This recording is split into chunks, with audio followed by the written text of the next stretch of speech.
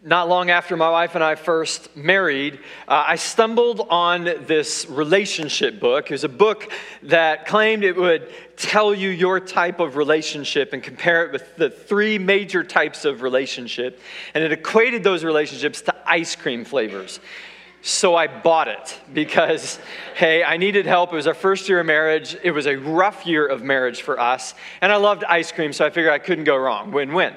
The three types of relationships, according to this author, right, and the three flavors that go along with it, were vanilla, strawberry, and chocolate chili pepper. Now, I've never heard of chocolate chili pepper. I don't know where you would find chocolate chili pepper, but I'm still on the hunt 20 years later for this ice cream because it sounds amazing, right? Rich, spicy. And it was just like our relationship. And so I was hooked. I wanted to understand this thing. Vanilla, kind of evident, right? Vanilla is straight-laced, middle of the road, always predictable, never really volatile at all, no change. Strawberry was like the free-spirited, fun-loving, adventurous, we don't live by a calendar, we just kind of go relationship. And then there was the chocolate chili pepper, which was the opposites attract relationship, right? And when opposites attract, the passion is great and it's rich, but you also have those chili pepper moments, right? When the sparks fly. And so as I'm going over this book and looking at it, I'm like, this explains everything because our first year of marriage was so hard. And I couldn't understand why. And I got to the point where I was beginning to question a lot in the midst of it. But this book and seeing chocolate chili pepper, I was like, yes, this is us. It explained to me why we were so madly in love one moment. And then the next moment, it was like cats and dogs. And we couldn't get along. And my wife's screaming at me like, don't touch me. I'm like, I'm not trying to touch you. I'm trying to strangle you. Like, hold still, right? Because the chocolate chili pepper, right? I mean, the passion is great, but the stubbornness and the opinions collide in the middle. And is this not relationships? And is this not the madness that we face in relationships? We long for a relationship only to get into it. And then we're like, what? We plead for God to bring someone along that we do life with, only to get into life with them and realize we have no idea what we're doing. And we're not sure we want them along for the ride anymore. And it's not just true of romantic relationships. It's true with kids. We pray to have kids, and then they become kids. And it's like, what is this? And why don't they listen? And why don't they ever clean up?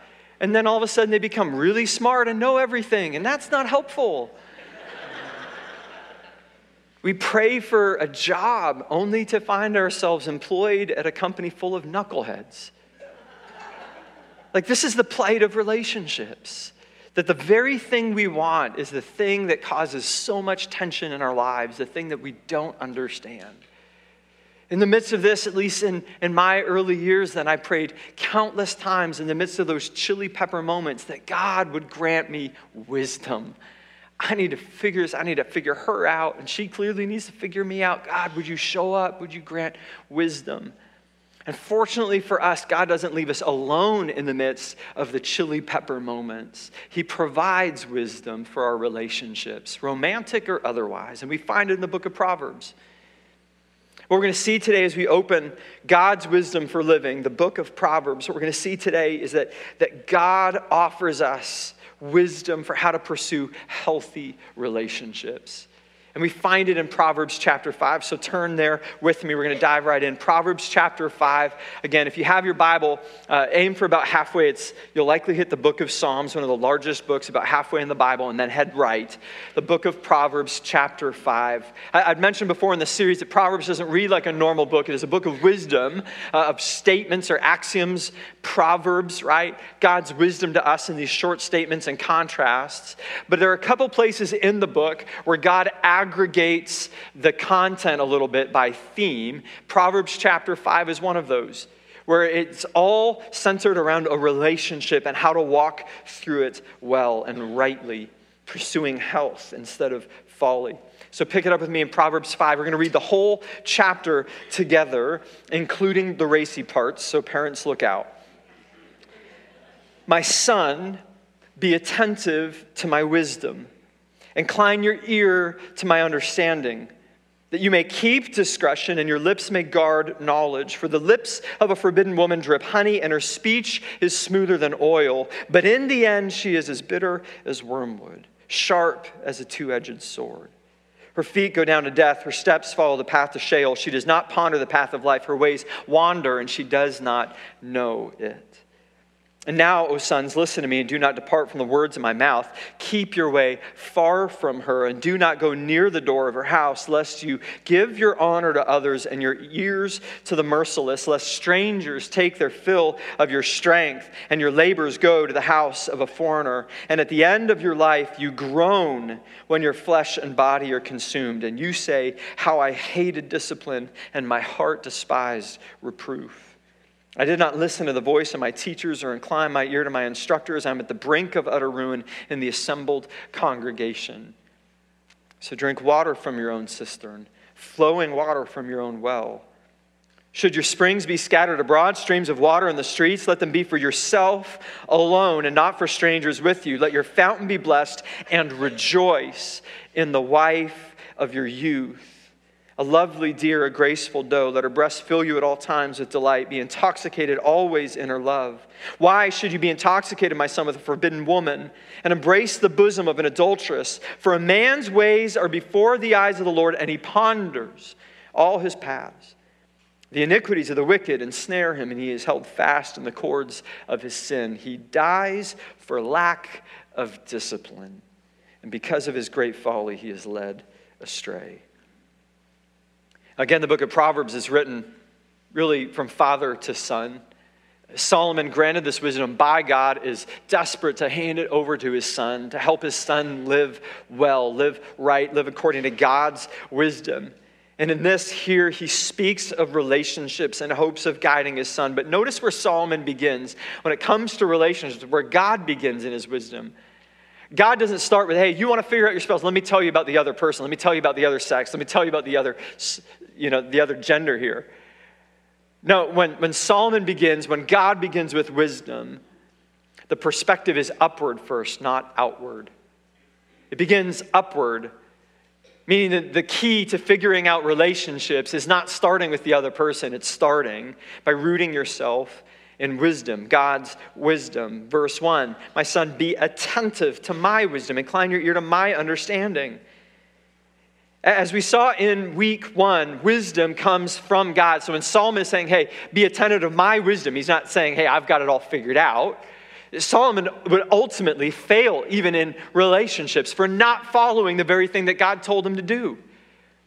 Solomon isn't saying, hey, listen to me. He's saying, hey, this is the wisdom from God. Pay attention to it as I pass it along to you.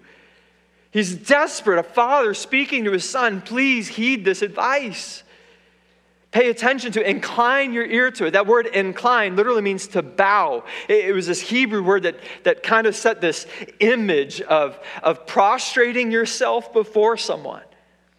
Saying incline, lay your life into this. Heed this wisdom, submit and surrender to it in such a way that your life becomes immersed in God's wisdom as it relates to relationships.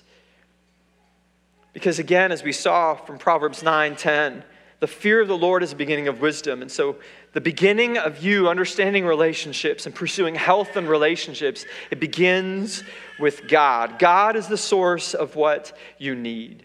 Trying to figure out your spouse, you can't apart from him, the one who created her. Trying to figure out your children and the teen years, you can't apart from the one who designed them. You cannot do it alone. And so to make headway, you must incline your ear to him. Why? Because of verse 2. Because if you incline your ear to him, you will keep discretion, that you may keep discretion. Discretion is control of judgment, control over judgment. It's insight, it's wisdom, it's control of judgment. Why do we need control of judgment? Because when we get in a relationship, it's real easy for our judgments to go out of control, is it not? It takes all of 10 seconds and a seeming innocuous comment from my wife for my emotions to flare up and for me to make assumptions that she never meant to make. I need discernment. I need control of my judgments from a godly perspective, because left to myself, my judgments will tend in the wrong direction.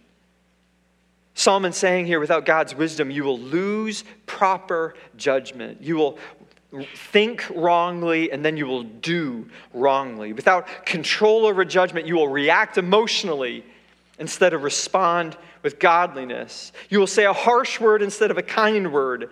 You won't be patient, you'll be demanding. You won't see properly. Isn't this what we all want in relationships? Is insight to see properly? Like, help me understand this person. Help me understand, what am I supposed to say in this moment? Like, I thought I was supposed to be honest, but you didn't want that perspective. Like, haven't you ever gotten into those moments, whether it's with a boss or a loved one in your family? And you're like, I just don't understand. Tell me what to do. And God is saying, hey, incline your ear to me, and I'll guide you. I'll guide your judgments, and your judgments will be proper if you begin first with me.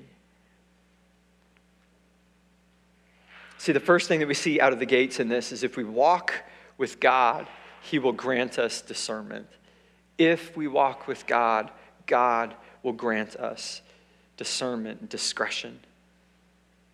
It's true of life. It's true of relationships too. Think about it. If you ever got a phone call from a friend in crisis, maybe it's work related or child related or a loved one related, and they need to talk it out, and they are beside themselves, and you sit over coffee or over lunch, and they just unload all these things that have been happening, and this is what happened next, and then this is what they said, and man, this is what I want to do. I think I'm just going to go home right now, and I'm going to tell them this is dumb nonsense. This is over. This is what I'm going to do. I'm going to take their door off the hinges. I'm going to take their phone out in the driveway. I'm going to smash it. I'm going to prove to them, right, that I'm in charge. And have you ever sat there in that moment and you're like, oh, you should not do that? Like, let me just be a friend to you and tell you that is a bad idea.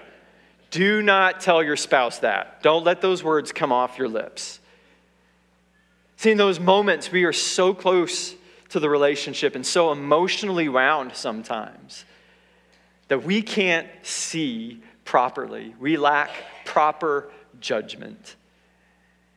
We may be landing on the right answer, but we may be saying it in all the wrong ways, with all the wrong attitude. God's saying if we walk with Him, He'll grant us discretion, the discretion to do it right. Our first year of marriage, man, when things were going sideways, we get so upset, and we're both very passionate, opinionated people. I know that's probably hard for you to imagine, of my wife, at least. And in the midst of that, then we would get frustrated, and I would just storm out of the room because we were at this crossroads, and she wasn't listening to my wisdom. And so I would go into the guest room, and I would sit down on this futon that we had bought, right? Because when you're newlyweds and broke, like, you buy a futon for the in-laws. It also conveniently keeps them from staying longer than a few days. And I would go in and I would sit on this futon in the middle of the night, right, in the dark. And I would just sit with my hand in my head. And I would just start talking to God. And I'd be telling Him all the mistakes that He made and bringing this woman into my life. And I'd be begging Him for mercy. I'd be begging Him for direction. I'd be begging and pleading with Him to change her heart and change her perspective. Help her see where she was wrong. You think I'm joking. But it never failed that in these moments, when my spirit began to calm and I really began to pursue God in prayer, it never once failed that in the midst of that prayer, He would begin to bring things to mind that I had said. And I'd very quickly, no, we're not talking about me, God. We're talking about her. And then He'd help me hear a tone. He would help me hear a tone in my voice. Even if I were right on the issue, He would be convicting me over being wrong in how I was presenting it. That I'm just trying to push this through and win the fight. And it never failed that God would change my perspective. And I would start and begin praying for her only to find myself praying for myself. God, forgive me. God, change my heart. God, help me be more gracious and compassionate, and help me not die when I walk back in there to apologize to her. Right? Because those chili pepper moments come on strong. But God's saying, if you will walk with me and if you will submit to me, incline, bow, surrender, I will grant you proper judgment. Like a boat without an anchor, so too are we when we're not grounded in God's counsel. We drift, and that's where the proverb goes next. Because the second thing we see in this, and the second challenge for how to foster healthy relationships, is that we have to guard where our hearts go. We must guard where our hearts go. Verse 8, keep your way far from me. Do not go near the door of our house, lest you give your honor to others, your years to the merciless. Guard where your heart goes. The point of discretion is to guard our hearts against the things that cause us to drift. And here's the thing. In the midst of chili pepper moments, we begin to compare. We compare our spouse to someone else's spouse. We compare our children to the other kids that we've seen that always obey mom and dad. We compare our boss to what we've heard of other bosses, and we become more and more upset and disgruntled with what God has given to us or where God has placed us. And certainly I would be better, I would be happier, the whole family would be better off. When we fail to guard our hearts in those chili pepper moments, we allow thoughts and doubts and untruths to seep in. So the proverb from the father to son says, guard your hearts. Specifically, keep your way far from her, speaking of a woman that would lure him away from his bride. In the midst of comparison, that he might think that someone else is a better fit. There might be better chemistry. And Proverbs is saying, hey, recognize the danger in this. It is a trap to you. It is a cancer in your relationship that will make you sicker and sicker. But notice, Proverbs doesn't just caution about eyes or heart. The broader scope, the biblical theology of relationships, according to Proverbs, is that it cautions us in our words too, and how we speak to one another. Consider this from Proverbs chapter 13, verse 3. Whoever guards his mouth preserves his life. He who opens wide his lips comes to ruin. Have you ever opened wide your lips and come to ruin? We have to guard our words. Proverbs 17:4. The beginning of strife is like letting out water, so quit before the quarrel breaks out. Other translations read, the beginning of strife is like letting loose a dam. Strife, conflict, just perpetuates conflict. Criticism perpetuates criticism. Proverbs 21:9. It's better to live in the corner of a housetop than in a house shared with a quarrelsome wife. This is true not just of wives, men, it's true of you as well. Better to live anywhere else than under the roof with a father that you can't please, where you can't do anything right. In contrast, since Proverbs is a series of contrasts, Proverbs 16:24, read this. Gracious words are like a honeycomb, sweetness to the soul and health to the body. Gracious words. What is grace? Grace is salve when there's been error. Grace is offering something that is not expected and not deserving. And gracious words are a honeycomb, dripping with sweetness. But notice it says not just sweetness, but health to the body. To the body of your relationship, gracious words are there. To lift up, to build up, to offer health. We have to guard our thoughts. We have to guard our words, because the more of those thoughts and the more of those words, they just build up and they taint. They make a toxic climate in our relationship where the more negative we speak, the more negative we become, and the more negative we portray the other person until they can never win. They always lose. It's true not just in romantic relationships, but kids too, which is why Paul in Ephesians 6 says, fathers, do not exasperate your children. Don't be that dad where they can never do anything right for you. It's never good enough. Be gracious so that your words are sweet to their soul and provide healing to the body. In a famous study years ago, psychologist Cliff Notarius, Howard Markman, they tracked newlyweds over the course of 10 years, gathering these newlyweds, following up with them time and time again.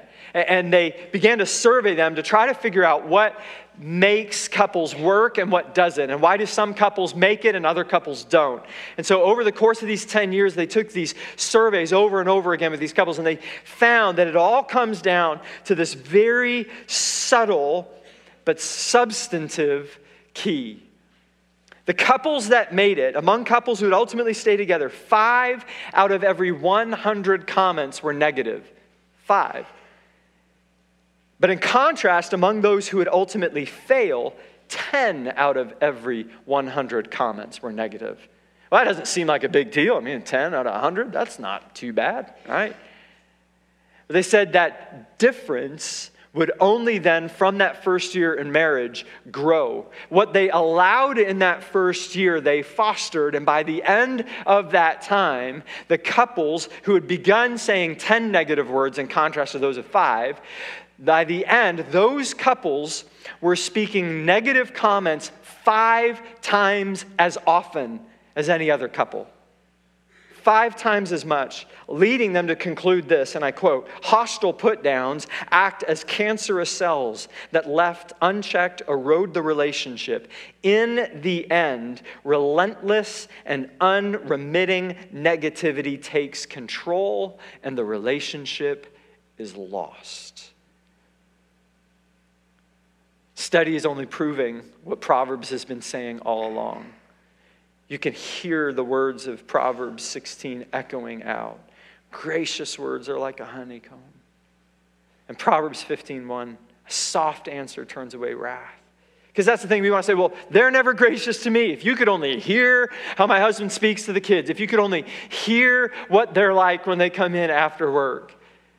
See, we may not be able to control the other person. We can't make them pursue God first. We can't control their words before God. We can, however, control the tone that we bring into the home. And a soft answer turns away wrath, Proverbs 15:1 says. A harsh word stirs it up.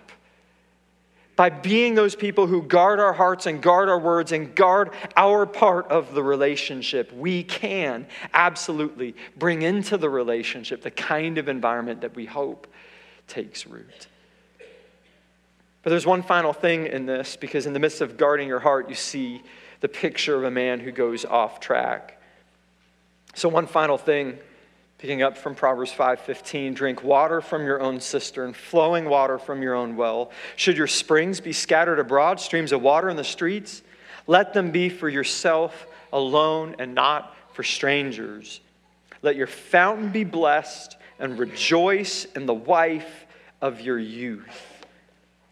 I don't need to be, or you don't need an expert to unpack the insinuation here in Proverbs 5:15. Drink water from your own cistern. The wisdom is stay faithful, don't wander.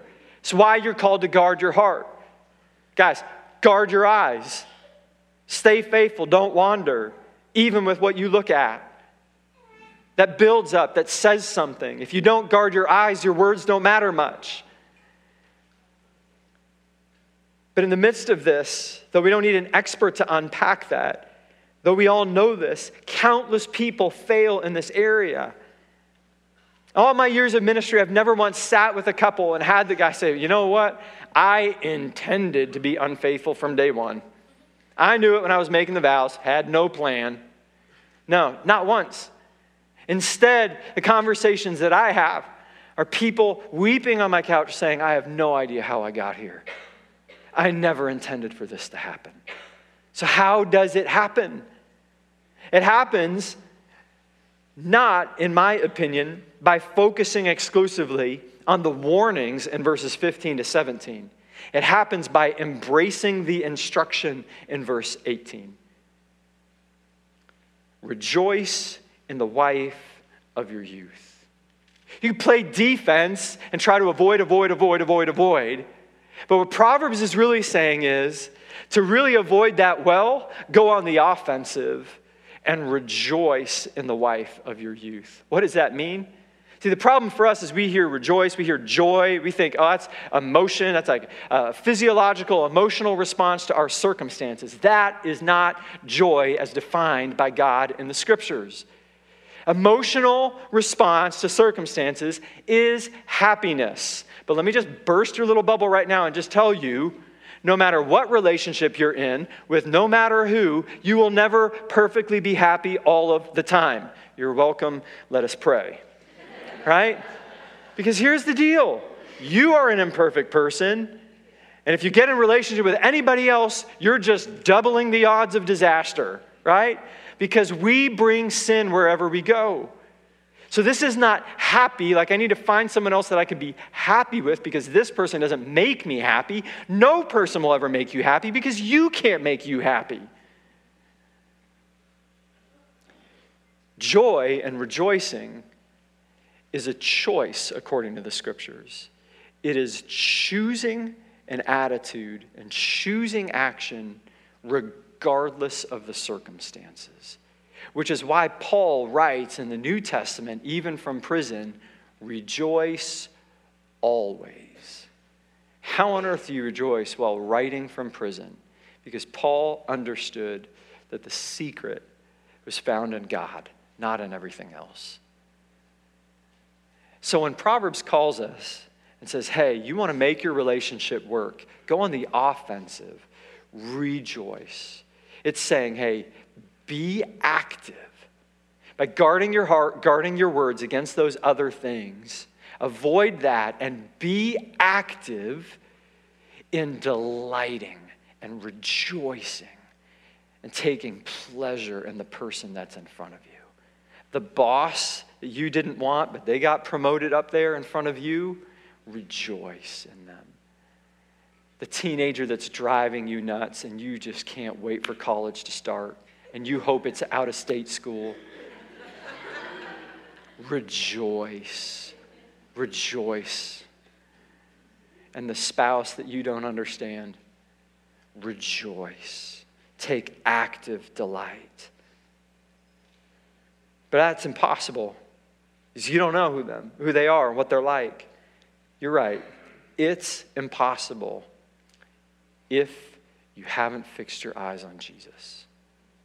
It's impossible if you're doing it in your own strength. It's impossible if the one you're looking at is them instead of him. The wisdom of Proverbs is rejoice in the one God gave you. Invest there. Focus there. Don't contrast. Don't compare. Don't drift. Pour in. Rejoice in the one God gave you. Ironically enough, long before Shania Twain ever sang the song, right? Dance with the one who brought you. Proverbs was saying it all along. The problem is when things get hard for us, we pour ourselves into other things. We avoid instead of reconcile. When things get hard, when the chili pepper moments come, we pour ourselves into hobbies, we pour ourselves into work, we pour ourselves into our kids, and we make the kids the center of our joy and satisfaction, only to find that they will one day, Lord willing, leave, right? That's how God designed it, that they wouldn't stay your children to give you satisfaction, but they would become adults that would glorify God on mission in the world. So you rejoice in your spouse. You rejoice in the one God gave you. Here's the thing, and hear me say this just a different way perhaps. Our affections will follow where our energies go. Our affections will follow where our energies go. What you pour your energy into is what you will grow affectionate towards. So you pour those energies when you're in a chili pepper moment into golf, into your hobby, into something else that you get joy from, you better believe then that your affections will increase over there because you put your energy into it. And Proverbs is saying, put your energy into the place where you want your affections to grow, because feelings will follow your actions. People tell me all the time, you love to run. I don't like running. I don't run because I don't like running. You think I like running? Have you felt it outside? Triple digits, like 90% humidity in the morning, even in the morning when I go to run. I don't run because I like it. I run because I need it. And what I find is after I run, I kind of like that. It cleared the head. It cleared the cobwebs. I feel healthier for having gone and done that. But in the moment, waking me up, telling me it's time for a run, you see Eeyore there. Okay. I do not want to work out until after I've worked out. And then I'm like, oh, that wasn't so bad. And is this not true of our relationships? We struggle to want to invest because, man, this is a hard relationship. I don't know how to do it. But we pull ourselves together and we take that teenager out who's driving us nuts and we buy him a milkshake and then we come home and, honey, how was it? You know what? It wasn't that bad. I think we're going to make it for a few hours, right? See, feelings follow actions. When we choose to rejoice in spite of the circumstances, our affections will increase. Spiritually speaking, this is even true for me. The other services didn't get this. You get this. There are a lot of mornings I'd rather not spend time with Jesus. I just don't feel like it. I'm tired. I'm grumpy. And I always feel better after I do. My affections for him increase for having spent time with him. I don't wait for those affections to kick in so that I want to be with him. So what do we do with this? What's the practical takeaway? 3 quick things as we wrap up then. First and foremost then, you got to put God at the center, right? Right from the very beginning. Be attentive, incline your ear, put God at the center. This is the posture of submission. It's bowing, it's surrendering.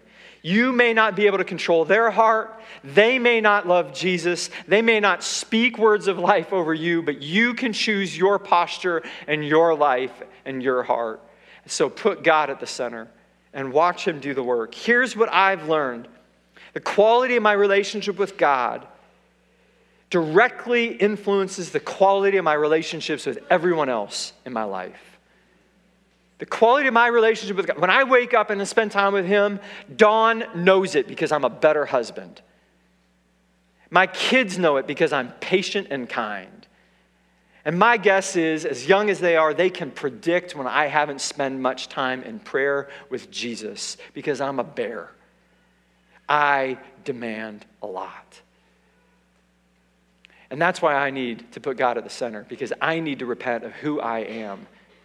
Because my family doesn't need that Drew. They need to see a Jesus-influenced Drew show up each and every day. Put God at the center, a few minutes each day. If you're lacking wisdom, if you're lacking discernment, you're crying out to God. Keep crying out, keep going back. He promises he'll grant you the discretion. Secondly, honor God in how you speak to others. Whether it's your spouse, whether it's a coworker, whether it's a kid, make the commitment to honor God in how you speak to others and how you speak about them when they're not around. Commit to honor God with that. He will honor you for honoring him. But here's the thing. We have to choose words that are life. Remember the sweetness of a honeycomb. Choose those gracious words that are like a honeycomb. Because when we allow our words to be negative, when we allow our words to always be critical, always be nagging, that is a deposit, whether or not you realize it. It's a deposit in the relationship. And it's not a deposit that brings health and life. It's a deposit that will reduce health and life. It will starve your soul. It will change your perspective. It will make you have a harder time loving that person just because you're always talking negatively. Watch how you talk. Honor God in how you speak to and about others. You can't control what they say, but you can bring the words that are life in. And again, Proverbs says that when we come in with a soft answer, it will turn away wrath. Lastly, reiterating and summarizing what Proverbs has said, lastly, water what you want to see grow. Water what you want to see grow. This is putting in Texan language, right? This principle from Proverbs. Here's the deal. It's the end of summer, right? It's hot. Everything is turning brown. Not the time of year to bring friends and family into San Antonio. The other night, we're walking around the neighborhood, and we're noticing all the yards. Past this yard that's just immaculate. The grass is thick. There are no weeds, and it was so green.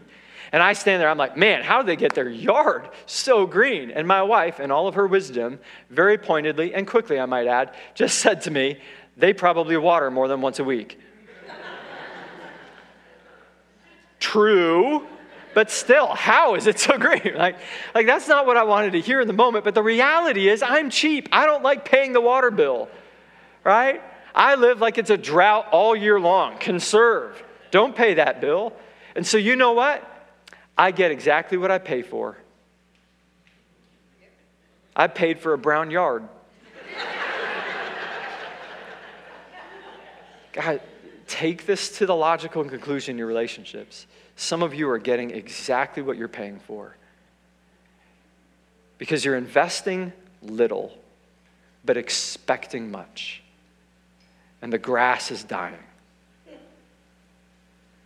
Water what you want to see grow. If it's a struggle with a kid, invest and keep pouring water into that lawn. And I know it doesn't turn around and get green very quick at all. In fact, sometimes it feels like forever.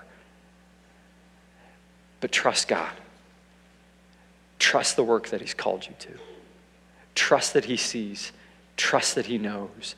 Trust that He in His time will do what is right. If it's a spouse in a tough relationship, water what you want to see grow. We'll be right back here Wednesday night, taking these principles out, fleshing them out, giving you tools, giving you ways to talk in your relationships. Check it out. Come and join us Wednesday for the Equip marriage event. There's a life class starting for marriage later this month. You find it online. You can sign up. Invest in that. Oh, but it costs a little money. Yes. Wow. You know what costs more?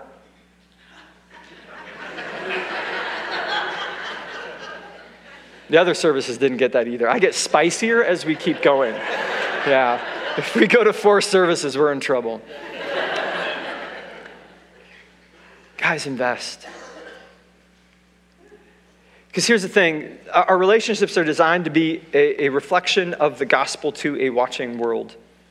I love the way that Tim Keller puts it when reflecting on marriage in his book called Marriage. He says, the reason that marriage is so painful and yet so wonderful is because it is a reflection of the gospel, which is painful and wonderful.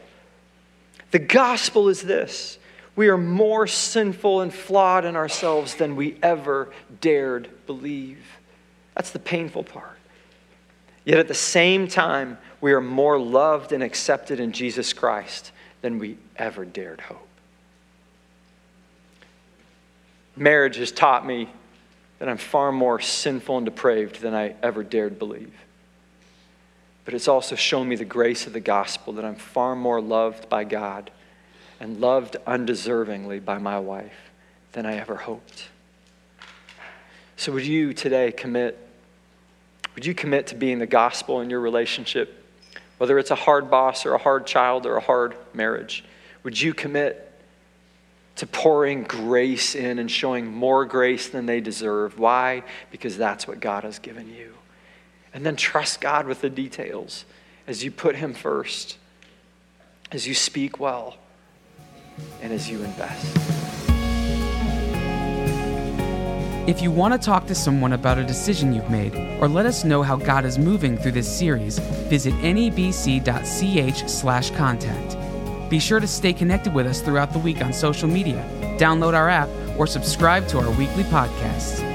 Thanks for listening to today's message, and we hope that you join us as we continue to make disciples on mission for Jesus Christ.